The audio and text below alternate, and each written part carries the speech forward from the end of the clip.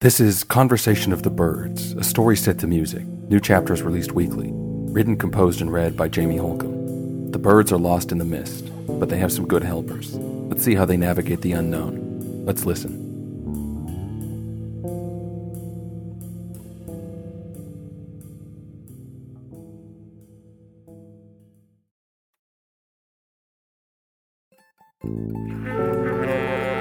While the various birds turned to their individual considerations, the hoopoe and the ibis were having little success regaining their sense of direction.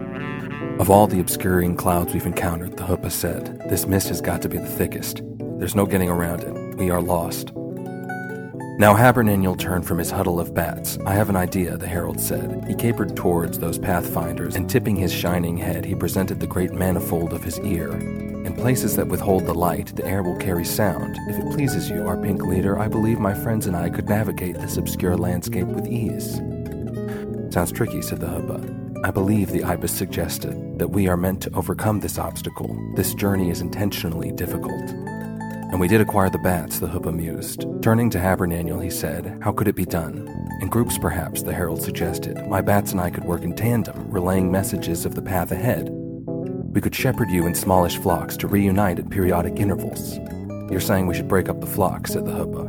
He looked to the ibis, and that bird returned to him that same look. It's up to you, was the implication. With no other option appearing to them, the birds began to plan.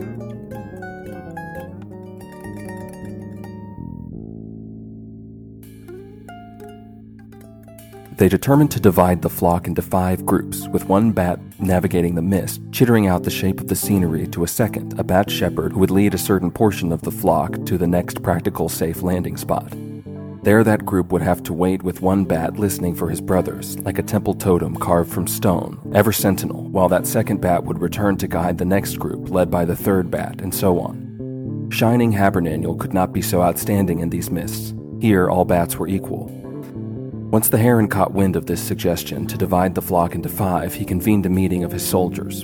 Who's the 5th? He turned from the cormorant to the kite, and while those stoic birds remained resolute, a shadow loomed beyond them. Vulture, the heron said, and he parted his men to approach that grisly bird who had been contemplating the flock in brooding repose on the fringes of their camp.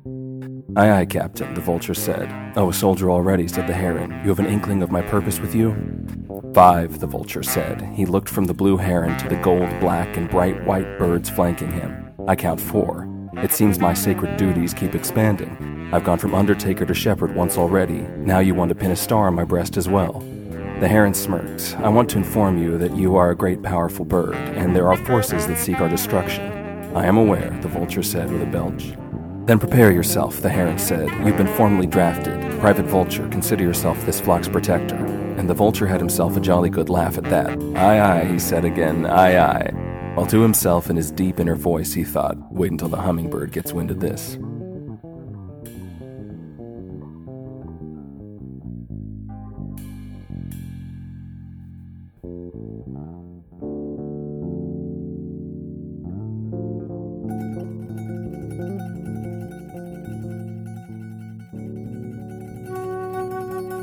They determined that the leader should go last.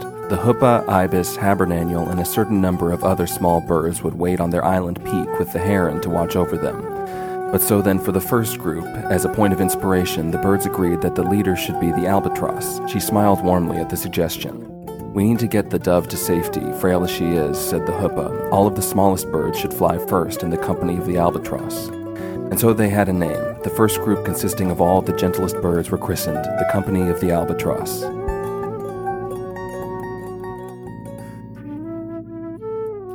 Once they'd lifted the dove skyward, the bats let go with a 10-foot kick, casting the dove into the mist after the shining albatross, and one little bat shot ahead screeching, while a second followed close behind, calling directions in the language common to all.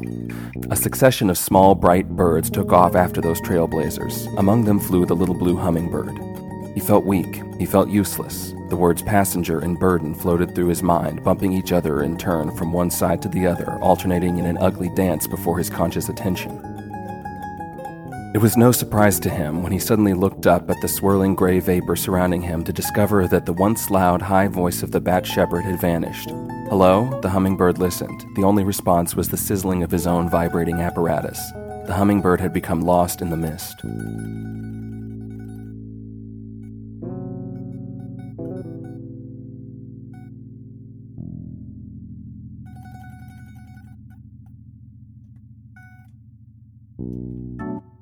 Meanwhile, on their island peak, the birds were assembling the company of the cormorant.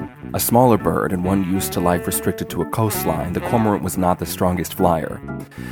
He was, however, quite vicious. Many battles must be won to rule a single bay, to bogart a tight supply of fish. The cormorant was tough, but all this long-distance flying was foreign to him. He would need help protecting his flock. And so the next most brutal medium-sized birds were assigned to round out this group. The goose could be imposing. The crow had already proven his might against the dogs. The wood duck and the spur-heeled jungle rooster, along with the pheasant and mallard, those stocky companions came together to roll as one. And when that second bat appeared, ready to relay the map words to his third brother, the cormorant and his hardy fellows did take flight. Who doesn't love a challenge? Together those brave birds rode into the mist after their furious web-footed leader. The company of the cormorant dove into the vapor after those beeping bats.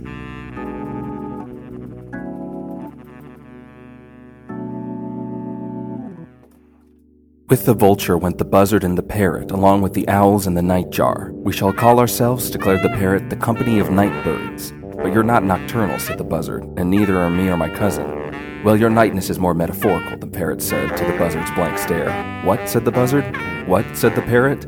Will you two shut up and fly, said the vulture, and all together as one awkward mass, the vulture, buzzard, parrot, and the three night birds took off, shoving one another left and right. They went bumbling into the clouds.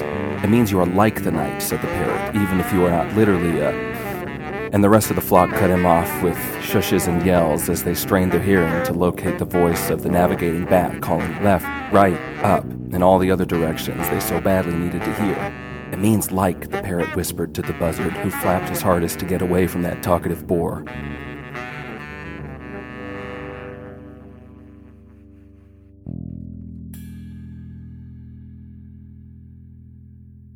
For the kite there could be no question. Stay the course, he said directly to the nervous crowd of creatures who, in normal circumstances, would be this raptor's prey.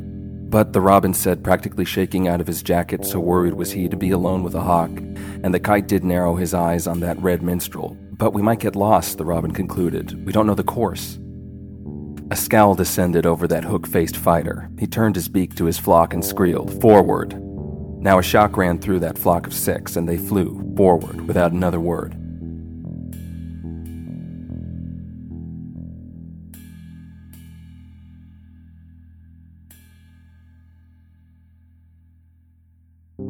And so the hoopoe, the ibis, and the heron, along with the iridescent jungle crow, the flycatcher, and the scissortail, the last 3 birds to remain unassigned, together these 6 birds waited with shining haberdaniel on their island peak.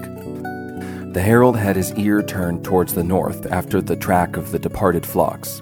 All were silent as everyone listened on the outside and worried on the inside. For the hoopoe he could give no voice to his fears. In the mystery beyond this cloud veil, any event might be unfolding. Had he led his flock, his friends, into a disaster? He held his breath and waited for the return of the path-relaying bat. For the heron, all of his attention was directed backwards. He faced the south, and with those sharp fisherman's eyes he scanned the depths of cloud cover for any sign of that jagged eel. Whole, he said to himself again and again. The heron hoped to conjure that devil into final combat. Only the ibis remained even-tempered, but even for that sage bird, this was an effort. He sat in solemn meditation, reminding himself of the faith he should have in all his years of training. This ibis had read the signs inscribed in the book of nature. Even his involvement in this hoopoe's quest had been foretold to him. Still, the outcome was uncertain. Any bird could become lost along the way. Any quest can be sabotaged. Their success had never been guaranteed. But the ibis would keep this to himself. He must, and so he sat in solemn meditation to let his feelings play themselves out in the impulses of his inner workings. The jungle crow, the flycatcher, and the scissortail waited together in silence, watching to see what would happen next.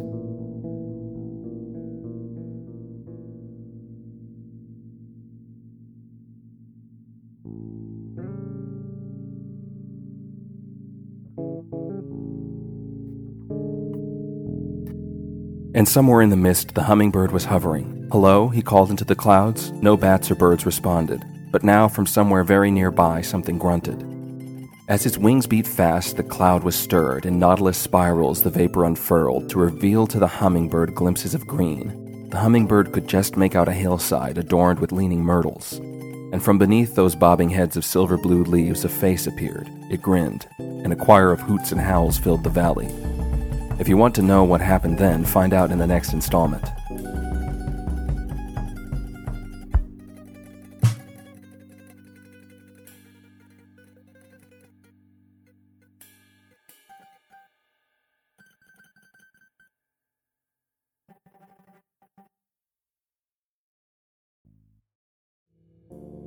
This has been Conversation of the Birds, a story set to music, with new chapters released weekly. Written, composed, and read by Jamie Holcomb. Produced by Supermoon. Join us next week for our next installment. If you'd like to check out more from Supermoon, visit us on TikTok or at our website, gosupermoon.com. That's GOSUPERMOON.com. Quest continues next week.